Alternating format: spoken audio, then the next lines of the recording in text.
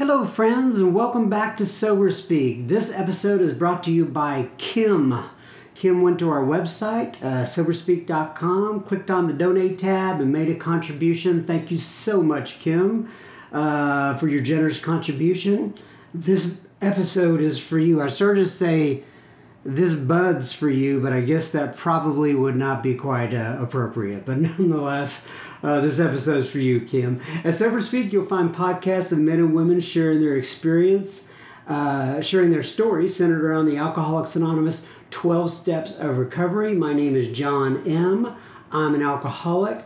I'll be the host of this episode. Consider this Sober Speak, if you will, your meeting between meetings. And Sumera is back with us again by popular demand, and I've asked her to read something that is important to her. So I'm going to turn it over to Sumera now. She picked out something from the Big Book. Hi, my name is Sumera, and I am an alcoholic.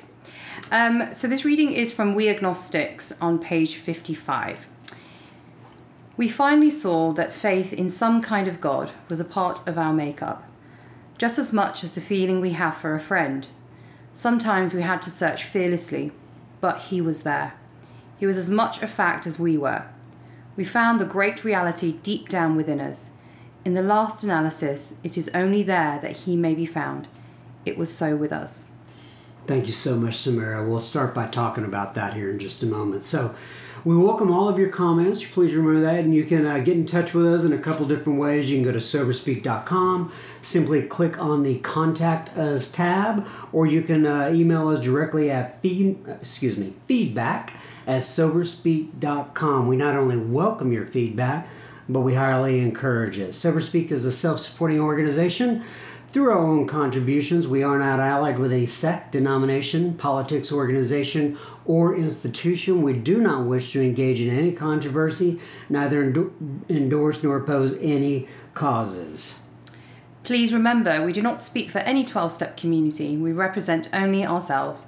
We are here to share our experience, strength, and hope with those who wish to come along for the ride. Take what you want, leave the rest at the curb. Leave the rest at the curbs. All right, so I asked Sumera to come back here to the podcast because I just got I got many wonderful comments, and I enjoyed the conversation myself, frankly. And so we wanted to come. And so last time we kind of focused on Sumera's story and how she got here, but there's a lot more to share. So I wanted Sumera to come back in and talk about that. So the first thing I want to do is go ahead and talk a little bit with you, Sumera, about what you just read. I know that's important to you, and maybe you could talk a little bit about why that is important to you. Sure thing. So, We Agnostics is my favorite chapter out of the Big Book, and I guess because I had a lot of light bulb moments when I read that chapter when I was doing my step work on the first go around, and this passage, I didn't actually understand a lot of this until probably about a year or 6 months ago, especially step 3, massively so, what it really meant. And this paragraph that I just read, it says, we finally saw that faith in some kind of God was a part of our makeup. Now, what I see with regards to God within AA is how it's worked for others. Like, I have seen the hand of God work in people around me, and so sometimes I couldn't see it within myself, but people come up to me and go, wow, there's been a real change with you. And it talks about that in the Big Book, the psychic change. Right. Let's talk about that a little bit, because there's going to be some people listening to this who possibly have never been to a meeting before, right? And when I understand what you mean. I watch people, they come in, they change, they're different. They're something happens to their psyche and their personality. When you say that those changes take place and you see the hand of God working in people within the program of Alcoholics Anonymous, can you explore that a little bit further? Yeah, I mean, I've seen people come in, and even women that I've worked with, just broken, just emotionally a wreck, spiritually bankrupt, and unable to communicate with family or friends, or be able to talk about their feelings, or just getting really jumbled up, very confused about God and what that means in their life, or angry about God. That's the other thing. Confused or angry seems to be the way. But and so people come in and they're just, you know, at a point where it talks about in the big book the jumping off point, which is also the entry point to AA. So when you get to a point in your life where you're at, you know, the jumping off point, that means that you're ready for AA. So that's what that means at the end of this paragraph. It says, in the last analysis, it is only there that he, capital H, may be found. So what that's talking about is, what by the time you've come to AA, you've probably been pretty mangled up. Yeah. Right? That's the other word that's used, mangled, which I think is brilliant, because that really conjures up quite an image for me. And so that's what the last analysis is. You know, it's getting to a point where you are so beaten down that you're ready to surrender. And for some people, it takes them coming in and out of recovery to do that. That's not been my journey. It's not, you know, the story that I have, but I've had sponsees that have had that journey, and friends around me, you know, and at the moment in my group, there is a bit of that where people have gone out to experiment, shall we say. And it's sad. But with regards to seeing when there's a change, you know, being so beaten as people have been when they get in, you see the lights come on, and you see smiles come back on their face, and they get to spend time with their children that they haven't seen for God knows how long. They get to have relationships with family members that were very fraught, and all of a sudden they're able to communicate with them. They're able to call me up and say, you know what, I'm angry today.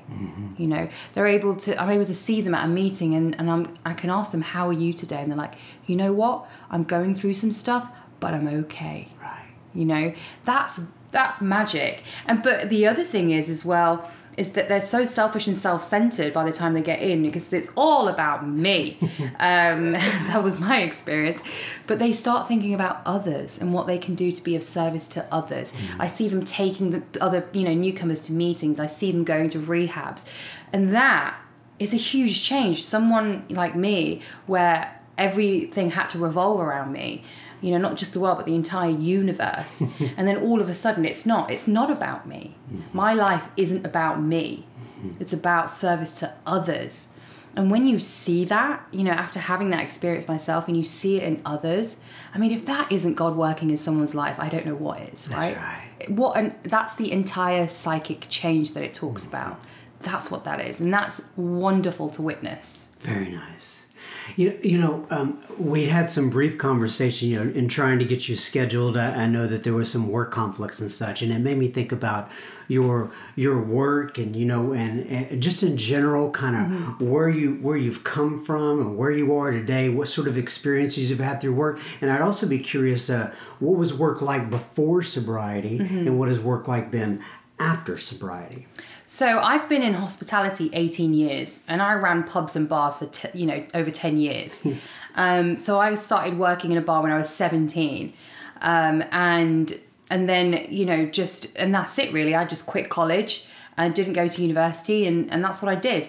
And I just worked from the ground up, and it was one of those things where I kind of, you know, with life, I felt like, and I've said this before, I felt like I was always constantly going into battle. You know, I woke up each day and it was like, right, let's get armored up and get out there, you know. And for me, working and having a career was really important, because I didn't go to college. So I had to go out and prove to everyone I didn't need a degree, that I could do really well. And also my parents, you know, completely disapproved of me doing this, and I was like, well, I'll show them. And when you say doing this, working in hospitality, just not being a doctor, a lawyer, or an accountant, basically, not going into academia, and so I kind of had to prove it to people, like I can have a very good career, and so I worked so hard, and I actually went off for 7 months. I didn't drink, actually, and that was when I was in Southeast Asia,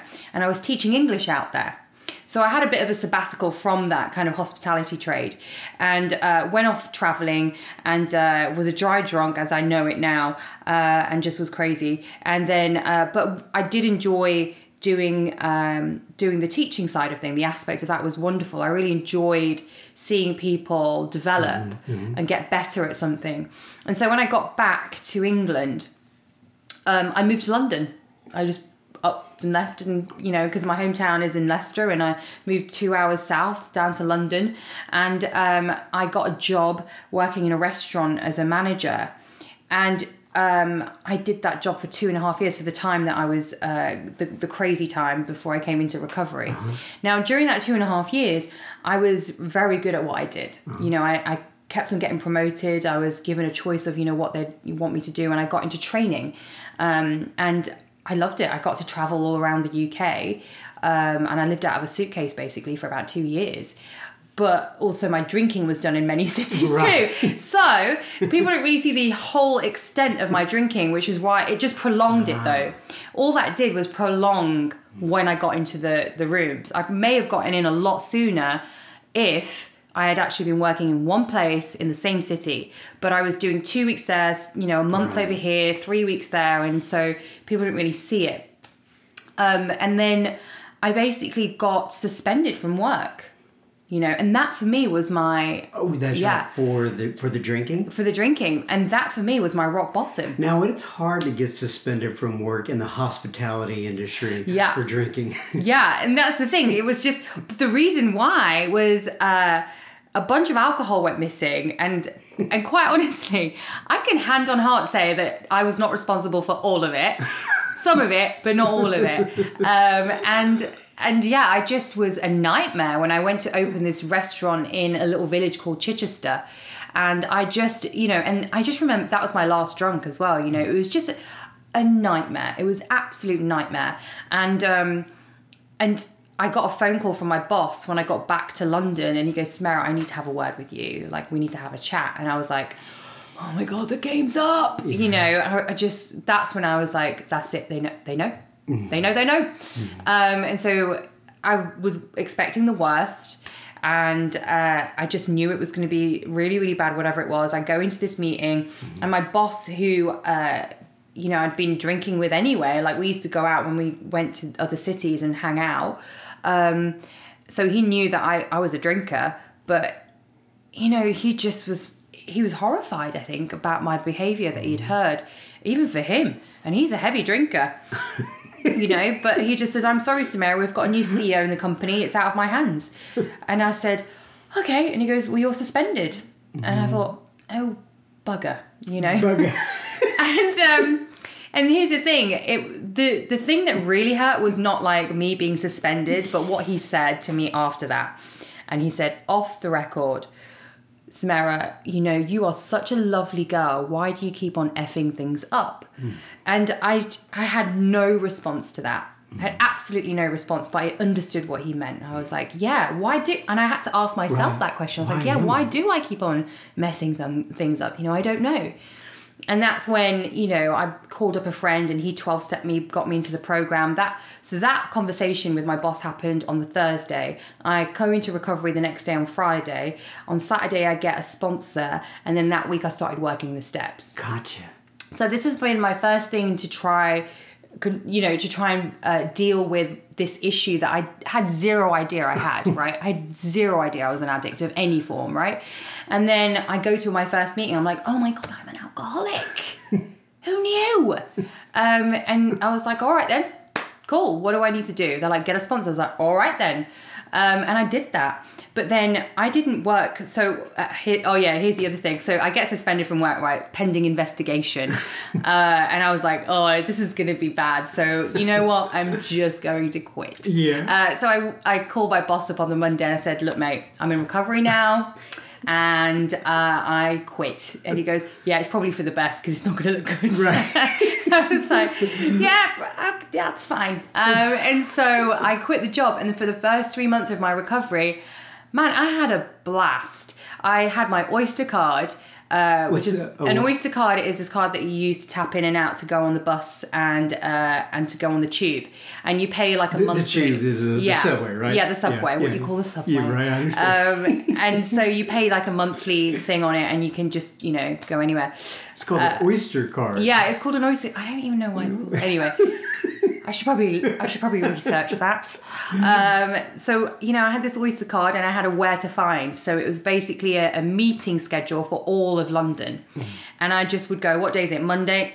And then put in a pin in a map where I was like, right, that's the meeting I'm going to. And I just go, I was like, oh, this is interesting. And then go to an afternoon meeting, tried a meditation meeting, 12-step meetings, newcomer meetings, gay meetings, lesbian meetings, all of them. I just went to all. I was like, let's try this out. Do they separate gay and lesbian meetings? No, it's actually gay / lesbian meetings. I'm just making sure. Right? And then and I went to late night meetings at 10 p.m. I went to Rise and Shine kind of 5-6 a.m. meetings, and and it was I just had the time of my life. I saw more of London in those first 3 months than I did for the 2.5 years prior to me moving, and I had a great old time. And then I started looking for a job because I was like, well, I can't be penniless in London. I'll definitely be out on the street. And so I started looking for a job, and what was interesting actually was that before I was driven mainly by money and prestige, and power. Like how quickly can I get to the top? What is the movement up there? But that's not how I looked at this next job. I still wanted to stay in the kind of learning, development and training kind of side of things. And this opportunity, well, actually it's really interesting what happened. This is really funny. The first job I got in London was through a recruitment company, and I kept a really good rapport with the guy that got me that job. His name's Rory, such a nice guy.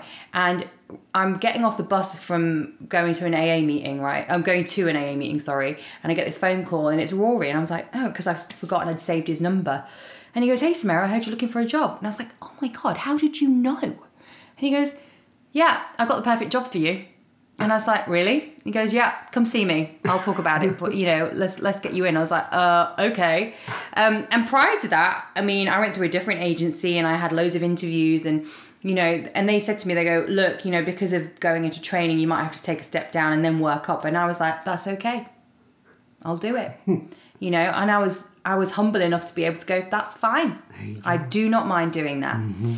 And I interviewed really well with so many companies and a lot of were got these job offers and stuff, but I waited to go to this job that this guy Rory had recommended. Mm-hmm.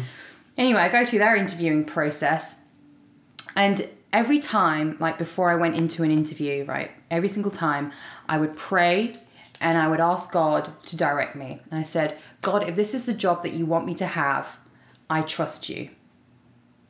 Where can I be of maximum service? How can I help others? And that's all I asked for. I didn't ask about money. I didn't care about where I would go in the company. I just asked God, where would I be most useful? And that was it. And so I then go and do the last interview at this company. And I said, thank you so much for the opportunity for me to come and interview with you. I do hope I hear back from you. And then I walk out of there. And the first thing I did was go straight to a meeting. So I went to a meeting and I just was full of gratitude because it was a gratitude meeting, funnily enough. So I came out there, I was like, life's good. I got all these interviews and I felt good about all of them. And, wherever God's gonna take me I'm cool with that. And I get this phone call from Rory and he goes, guess what, Samara? I was like, what? And he goes, you got the job. And that was a training role where it was international travel. And so I was like, wow, I did? He goes, yep, you got it. And I was like, okay, well, this is great. And what is wonderful about that job is that I actually got to do stuff that I wasn't able to do in my previous job because I was traveling so much, and I got to do more things like, learning and development and really being able to spend time with people and developing them and their skills and where they were lacking. And I was like, I felt useful, and I was training people new skills, and I watched them blossom and see them develop into managers, and it was amazing. And then I got to travel with that company. I went to India for a month to open up a restaurant there. And wow, I worked. so what kind of restaurant do you? It was a Chinese dim sum restaurant. Chinese what? Dim sum. Wait, I'm sorry. I think you. I'm trying to think what they call them in here, but it's basically dumplings. Oh, yeah, so steamed dumplings. Okay. Yeah, that's called dim sum. Gotcha, dim sum. Okay, so they had, and as though. I'm just curious how that works from an international perspective. You go in there to, is it a, so it's a Chinese restaurant opening in India. Yeah. And well, there's a lot of people with a lot of money there, and they like international foods, and they travel a lot. That's why. And so it was in an area where it was predominantly kind of office people, and it was people with a lot of money, basically. Gotcha. And there was a new development, and that's where they opened it. But it was actually a franchise. So the franchise company, had a few things under their belt, and they're like, yeah, let's do a Chinese dim sum restaurant. That sounds great. And so I got the. What was your experience like over there? I mean, it was great. Okay, so obviously I know the language and I know the culture, right? Being half Indian, and so I was able. But I didn't let the staff know that I could speak Hindi. I would just listen to them, and because they weren't sure either. They thought maybe she's one of those that was born there and doesn't know the language or the culture. Who knows? She's like more British than she is Indian, and I would just sit there very quietly, listening to their conversations in Hindi. And towards the end of my time there, I would answer them like they would say something, and I'd answer in Hindi, and they're like, "Oh no! Oh my God, she knows all this time. She knew." I was like, "Yeah, suckers." Anyway, but my time there was incredible. I had a work colleague. There was a team of us there, and I was heading up the team. And one of the women there that came with me. She was angry because she wanted the job that I had, and so I had a lot of conflict with her and a lot of pushback. And what I ended up doing, I was like on the phone to my sponsor most days, and she goes, "Samara, you need to be kind and loving. It will, you just do your job. You've been put there to do a job, right? You're getting paid for. Just do it. And I know it's going to be difficult because you're away from home. And by this point, I'm like 8 months sober, 8.5 months sober." And she goes, "But you'll get through this. God will help you through it." And so when I was in my hotel room, I'd listen to speaker tapes, and I'd be texting my friends from back home. I would, if I had any spare time to be able to go, I would go to meetings. I picked up my 9-month chip there. So they had meetings, obviously. Yeah, they had meetings, but they were sparse. But they were all male. Really? Well, in that culture, being an alcoholic is a taboo anyway, and coming out and saying you're an alcoholic. But then also drinking as a woman even is just like, there's a no-go. Like, you don't do that. Really? Like, that's not what women, they stay at home, they make babies, and they cook and they clean. That's it, right? So very patriarchal kind of like, country, right? And so women being alcoholics is like so unheard of. Really? They are there, they exist, right, but not coming out and saying, "Hey, I'm an alcoholic," openly like I do. Right. So most of the time I was like the only, in fact, bar one meeting, and only because she was an Al-Anon member, because it was an open meeting, every meeting I went to was male. I was the only woman there. And I would share. Were they accepting? Yeah, they were fine. They didn't care. Right. They just thought it was cool. They're like, "Oh wow, she's from England," and and then I would share in Hindi, and it just kind of came naturally. It's not like I went, "Okay, I'm going to share in Hindi," because they were speaking in English. Some would share in English, some would share in Hindi, and but I would share in Hindi, and it was an amazing experience to have that. And what I did, I got my 9-month chip there, and it was the most adorable thing. So they didn't have, the kind of the monthly chips, which is made out of that. I think it's titanium or something, but they didn't have those. They had the bronze ones. Mm-hmm. So they didn't have any monthly chips. So what they did was get like this white kind of marker and just like scrubbed out whatever year it was, and then wrote in pen 9 months on the chip. And I still have that chip to this day because it's my favourite one. But it was so sweet. They're like, "Here you go, here's your 9-month chip." And I was like, "Oh, you guys are so cute." So I got that chip. That was an incredible experience. Right. So I got to do that, and I went to Dubai with work, and I got to go to meetings in Dubai. Now, Dubai is another kind of patriarchal type of... yeah, absolutely. Right, yeah, it really is. So did you go to meetings there? It was... so this was a different altogether kind of style. So in India, the meetings were only Indian people. right? There weren't any kind of expats or anything like that, all Indian. But bearing in mind that I went to a lot of expats. Yeah, so people that were from a different country that had moved there and emigrated there. Okay, gotcha. A lot of the time it's for work. But the Indian... Expatriates, is that what that stands for? Yeah. Okay, gotcha. And so the Indian people that were there, the meetings that I went to were definitely low level. Like, I went to a lot of slums. Gotcha. Where I went to meetings, which I loved. Right. And then the meetings in Dubai were not like that. They were high end. Really? People that were expats and, they'd moved there because their husbands, got a job, a fancy job, and they're living in these high rises, or these like huge mansions. And so they were kind of more of a different vibe. So the vibe was different, but, essentially it was the same. It was just like being at an AA meeting, right? It's just that the people were different, but the meeting was still there. The AA meeting, and the message was still there. Right. So that was an interesting experience too. And Dubai is it's just a soulless city, really. It's just a city raised from the desert. So it was fascinating being there. But yeah, the meetings are different there. So I got to do that. That was fun. And yeah, the job is like... So, and once you get back to but there weren't women in those meetings, right? No, in Dubai there were, because it was predominantly... Oh, yeah, because that's where you said, I'm sorry. Yeah, so there was a lot of people from England, Australia, a lot of British people, actually. I met a lot... Here's another crazy thing. I was sponsoring a girl in London, and her mother was actually living in Dubai. But when I started sponsoring her, I didn't, at this point, I didn't know I was going to go to Dubai. And I got chatting to her, and she goes, and, she told me that her parents actually live in Dubai, and she's a student here in London. That's where they're originally from, is from London. And then I said to her a few months later, I was like, guess what? I'm going to Dubai for work. She goes, oh my gosh, do you know where? And I was like, zero idea. When I get the details, I'll tell you. She goes, I'll give you my mother's details. So I got to Dubai and then met her mother, and she took me to meetings. Wow. Yeah, so random. But there we go, right? And it was like, it's just this girl that I'm sponsoring, and her mother happens to live in Dubai, and a few months later I go to Dubai. So that was good. I enjoyed that a lot. Well, good. So, just for those who didn't hear last time, by the way, if you haven't heard Samara's entire story, she is on, I say entire story, her first episode. It's called, episode number 9 is called From Islam to Road of Recovery.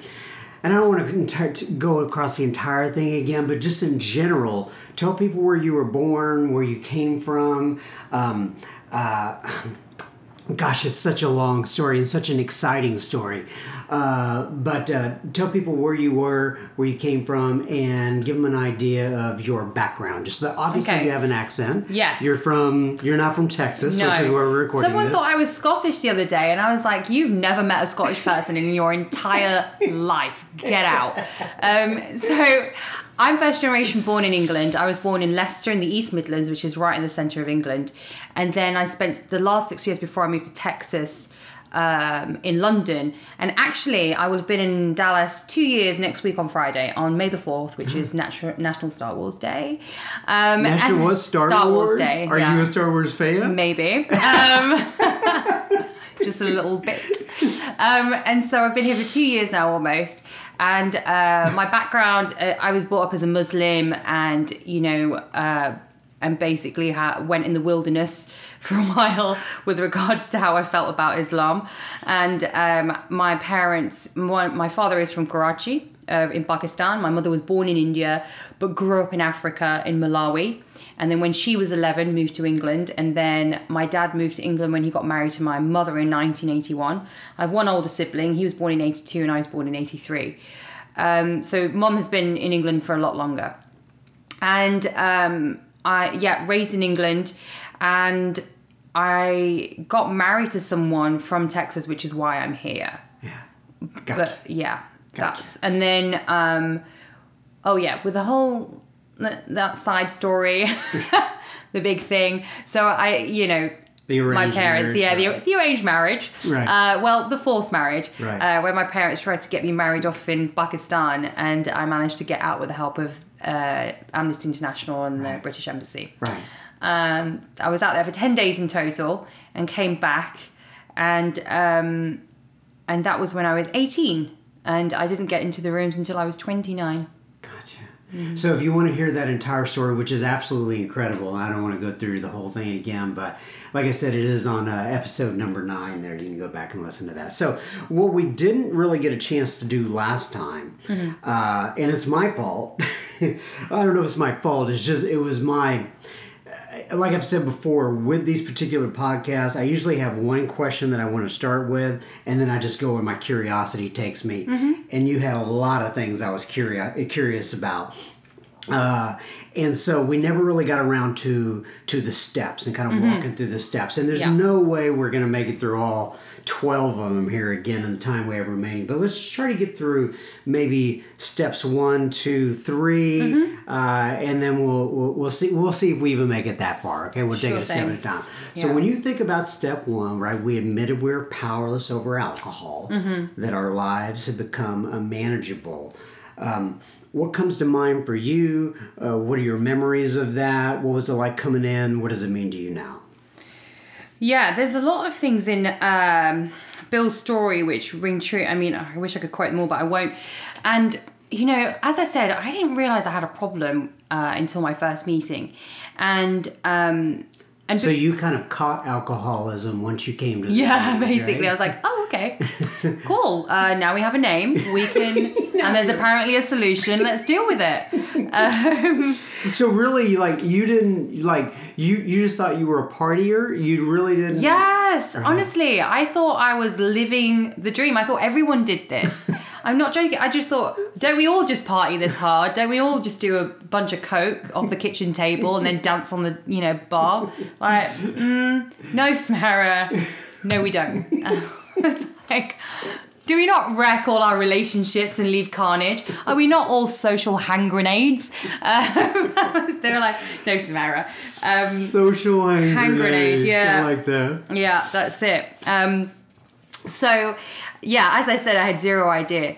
But it's not until we started picking through the steps and that it started to come apart. And I could really see... here's the thing, it's that unmanageability, that word, right? Which I think definitely for women that I sponsor, some of them find that word confusing, that our lives have become unmanageable. And here's the key word had become unmanageable, And so I didn't really know what that meant until I started reading, especially, the story of the jaywalker and the milk and the whiskey. Yeah, so, and for those who are listening who may not know those stories, just real quickly, go over both those stories. Yeah, so the story of the jaywalker is essentially the simple version of it is that he keeps on running in front of like a moving vehicle and keeps on breaking body parts, goes back into hospital, heals, and then carries on doing it again. The whiskey, and the milk was that this guy, he's got a great job, seemingly a lovely life, and family, goes off to go, he's a car salesman, goes off to look at a car, I think it was, pick it up, and on the way, I fancy a sandwich, a bit hungry, a sandwich. And then he goes into this like diner, has his sandwich, and he goes, well, I've got this glass of milk. And he goes, I mean, on a full stomach, the whiskey's not going to hurt, right? So he thinks, I'll just put it in my milk. And then has it. Oh, I'm fine. Look, I'm okay. Everything's fine. Has another. I'm fine. Has another. And then we all know what happens at the end, right? And because that was basically my drinking. I'm fine. It's okay. It's just one. And then 20 drinks in and you're like swinging from a lampshade. So,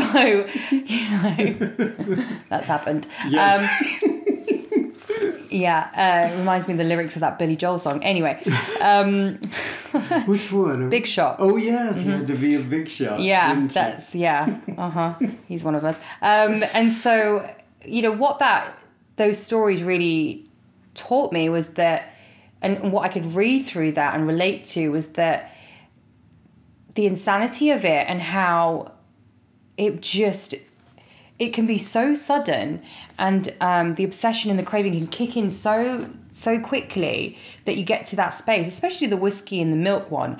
I was really like, because when I first read that, I was like, oh, that kind of doesn't make sense. He's a bit of a weirdo. But then when I read it with my sponsor and we kind of like, she started asking me questions and I was like, oh my gosh, I have done that. I have I may have not put whiskey in the milk, but I have I've gone to brunch and had a Bloody Mary and said, could you put an extra vodka in that? It's okay because we're in a situation where we're having food and it's with friends and then it got out of control and before you know it, daytime drinking happens, right? Except you're the only one doing the daytime drinking. Everyone else seems to be fine and you're passed out at about 3:00 in the afternoon on the kitchen floor.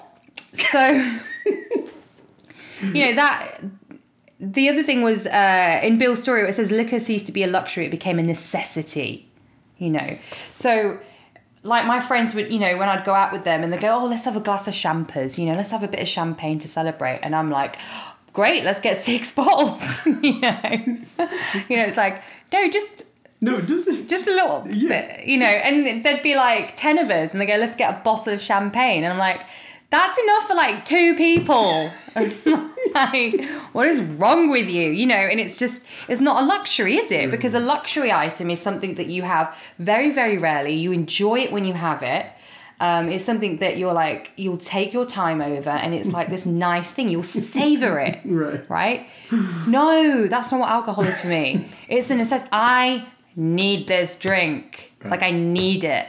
That's how I acted around alcohol, which is insane. That kind of thinking is absolutely insane. I remember talking to my first sponsor and it was so funny because she recalled a story about this episode of Sex and the City that she'd watched and how one of them she was moping in her apartment and the other 3 came over with a bottle of, wine or something, or champagne. It could have been champagne, whatever it was, bottle of alcohol. And just for those listening, Sex and the City is a HBO television show. From back in the day. Yeah, most people will recognize it, but just in case. Basically 4 women living in New York. That's all it's about. Right. And so the 3 friends come over and they've got this bottle of alcohol, wine or champagne or whatever. And she goes, yeah, and I did the maths. I was like, 1 bottle, 4 people. How is that going to work? And I said, oh my goodness, I watched that same episode and thought the same thing years ago, and so it was there. I just had no idea that that's what that was obsession around drinking, that was alcoholism, that's what I do naturally as an alcoholic. I had no idea. I thought I was like, yeah, how are you going to get drunk? But that's not going to work. And so when she pointed that out, I thought, oh, that makes sense. The other thing that my my sponsor pointed out, which I always think is hilarious, and whenever I say this, I can see everyone in the room going, oh. So morning drinking, right? And I have some people, that I've sponsored, and they're like, yeah, I didn't really do morning drinking, that wasn't my thing. And I was like, okay. So I'm just going to tell you, ask a question, which my sponsor asked me, and that is this. Have you ever gone out drinking, stayed up all night, and you're still drinking at 9 a.m. and you haven't gone to bed? They're like, yeah. I was like, that's morning drinking. and it floors everyone every time. Because when she said that to me, I was like, oh my goodness, I did the morning drinking too. And she's like, yeah. Yeah, yeah. Just because you didn't go to sleep doesn't mean it's not classified as morning drinking. I was like, all right, well, okay, fine. Thanks for that. The other thing that I like in Bill's story, I think I read this before, but so this is towards the end, when I was talking earlier on about the last analysis. Right. So it's this feeling particularly. So on page 6 of Bill's story, the remorse, horror and hopelessness of the next morning are unforgettable. The courage to do battle was not there. My brain raced uncontrollably and there was a terrible sense of impending calamity. So, hopelessness and horror and remorse, what words to use, right? Out of all of the words, that Bill could have used, that I think is absolutely sums up how I felt towards the end of my drinking. I had I had times where I would, before I go to sleep, I'd go, I hope I don't wake up. Right. And then there were times where I would wake up and I'd go, oh my gosh, another day. Yeah. That's how bad it got, that I couldn't even bear to live anymore, But then I didn't have the courage to also commit suicide, right? And so I was stuck in a rock and a hard place. I had to just simply exist. I just had to simply be miserable, because this is what life is, right? This is right. This is normal, isn't it? Being miserable like this. And I just didn't see any way out. And I felt like I was in a glass box where I was looking out at other people and they seemed happy, and they seemed to live full lives. And what used to confuse me is like people that got married and had kids. I know that sounds really weird, but I would see friends of mine get married, have kids, buy a house, have kids, get a mortgage or whatever. And I would go, how do you do that? Like, how are you able to stand that person enough to buy a house with them, make that big commitment, and have kids with them, right? And then take care of kids. Yeah, I'm like, and the responsibility. I couldn't get it because I couldn't forge relationships with people. I didn't know how to do. I was absolutely incapable of doing it, and this bit where it says that there was a terrible sense of impending calamity, that's exactly how I felt when I got that phone call from my boss saying, hey, we need to talk. I was like, oh my gosh, calamity. I remember a speaker beautifully kind of describing what calamity is, and he said that imagine if you got a brain surgeon to implant a speaker into your brain, and you played it loud, and everyone could hear what you were thinking. Because that's calamity. And I was like, oh wow, yeah, that's me. That there's all this, like, I feel like there's 20 different people up here in my head, and that's it. I've heard people say that, the committee wakes up before I do, because it is like that. It's like there's a group of people up in there making decisions and I'm not involved. I'm like, I'm at the table, I've got a seat, but I have zero idea what's going on. And that's exactly how I felt. It just, I didn't feel like I was in control of my life. And the only time I did feel like I was in control was when I was using, which makes zero sense to someone who's normal. Correct. Zero sense. It's just like when I have friends that are like, oh, I'm feeling it now. I'm getting a little bit tipsy. And I'm like, okay. And then she goes, that's enough. And I'm like, what? That's just getting started, right. That's not normal. So that's an alcoholic trait. That's right. And these are these little things that I would learn as I was going through step one. I was like I said, I had no idea I had a problem. I had no idea about all these little experiences that I had and the stuff that was going on, in my head, and how I would feel was alcoholism. That's what that was. And my sponsor here in the US, when I got 5 years sober, I got a sponsor here in Dallas, which is, one of the best things that I've done actually, is to have someone close to me. And she's an incredible woman. And she says to me, the drinking is not an option. That's it. Drinking is just not an option. That should be off the table, right? You just don't drink. And when I first came in, I didn't get that. I didn't really understand, because I would hear it a lot, and it was a bit of a mantra. But I was like, drinking, and I don't know why I didn't understand it. But ultimately, one of my favorite sayings is that, if a train hits you, it's not the 8th carriage that kills you; it's the first carriage. Right. Just like with drinking. Right. So it's that first drink. As soon as I pick up that drink, the mental obsession begins. Did you struggle with the word powerless? I kind of struggled with that a little bit. I don't know why. I have to be honest. There's a lot of stuff that I fully didn't understand, but I still plowed on through my steps. Right.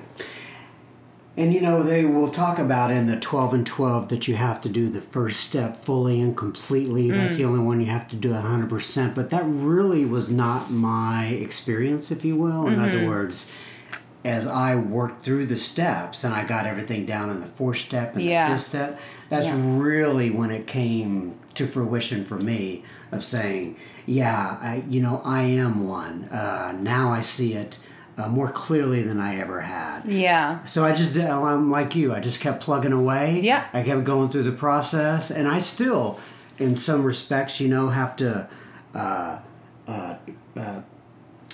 re-examine or reconsider my powerless over alcoholism because I've been doing this for a few days, and I see people with the amount of sobriety that all across the board they end up going back out. Mm-hmm. So you still have to look at that. Yeah, and I think for me is I just kept it simple. I didn't overthink it. I didn't analyze things. I didn't try and study it, overstudy it, overread it. My sponsor gave me the work and said, right, look at all this. And then, get back to me. I would call her up. I said, right, I've done this. She goes, okay, let's meet up. Would read over the passage. She would ask me, okay, so what did you write down? And I was like, this. And, and then she would question me and go, if there was something I was unsure of, she would just ask a few questions. And, that's the whole thing about the morning drinking. That's how that came to light. I was like, oh my gosh, and I have all these moments. Here we go. So this small paragraph, this is in page 18, there is a solution. But the ex-problem drinker who has found this solution, who is properly armed with facts about himself, can generally win the entire confidence of another alcoholic in a few hours. Until such an understanding is reached, little or nothing can be accomplished. And so, the solution, here's the thing. I didn't understand what the solution was when I was working through the steps in early sobriety. Mm-hmm.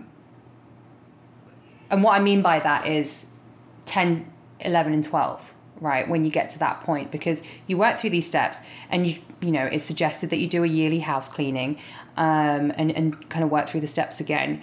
But 10, 11, and 12 are for life. And so the solution is this. Ultimately, the solution is clean house. And then, it's also the kind of 3 sides of the triangle: service, unity, and recovery, prayer, meditation, inventory, right? And then turn to others, like help other people. Right. The solution is in other people and in God, and all this time, like with drinking, that was my source of power.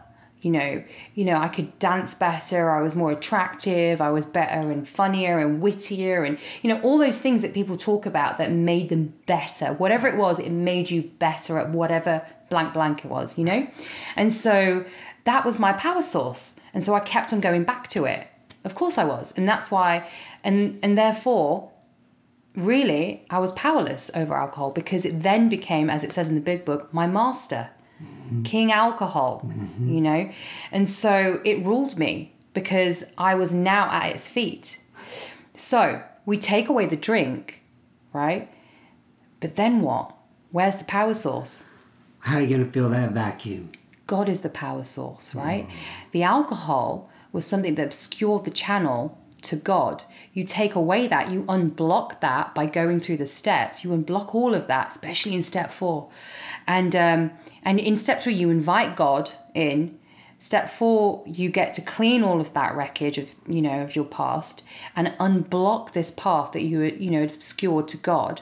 And then in 6, it's a reaffirmation of step 3, right? And so what ends up happening is that the power source then becomes God, as it's always supposed to have been.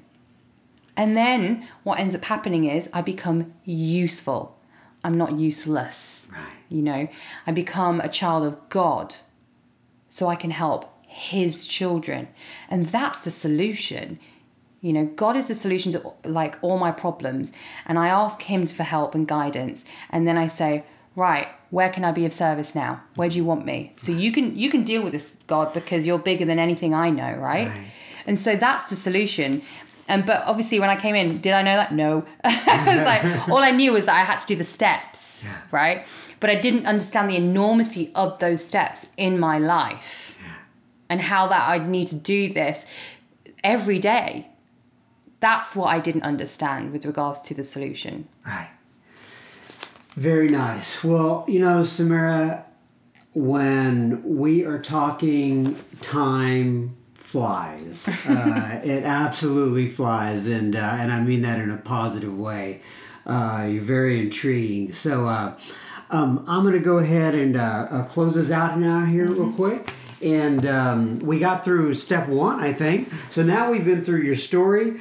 Bits and pieces of your story in step 1, but we always seem to, but we're hitting on the steps in some form. I'm gonna have to come back another 11 times. That's right.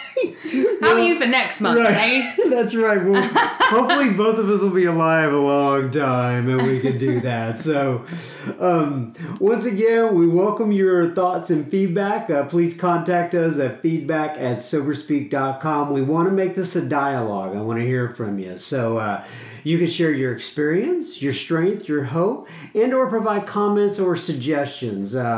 I thank you in support for whatever, I thank you for your support in whatever form that comes in, whether it be sharing the podcast with your friends or just listening in as you are able. We realize we know only a little, and I'm going to read something here from page 164 of the Big Book to close us out. It says, abandon yourself to God as you understand God. Admit your faults to Him and to your fellows. Clear away the wreckage of your past. Give freely of what you find and join us. We shall be with you in the fellowship of the Spirit, and you will surely meet some of us as you trudge the road of happy destiny. May God bless you and keep you until then. Keep coming back. It works if you work it. Once again, Samara, I'm not exactly sure I know how you ended up here in Dallas, but I'm glad that God brought you here to the Dallas area so we could have these podcasts. Thank you again for coming in. Thank you. Bye-bye now.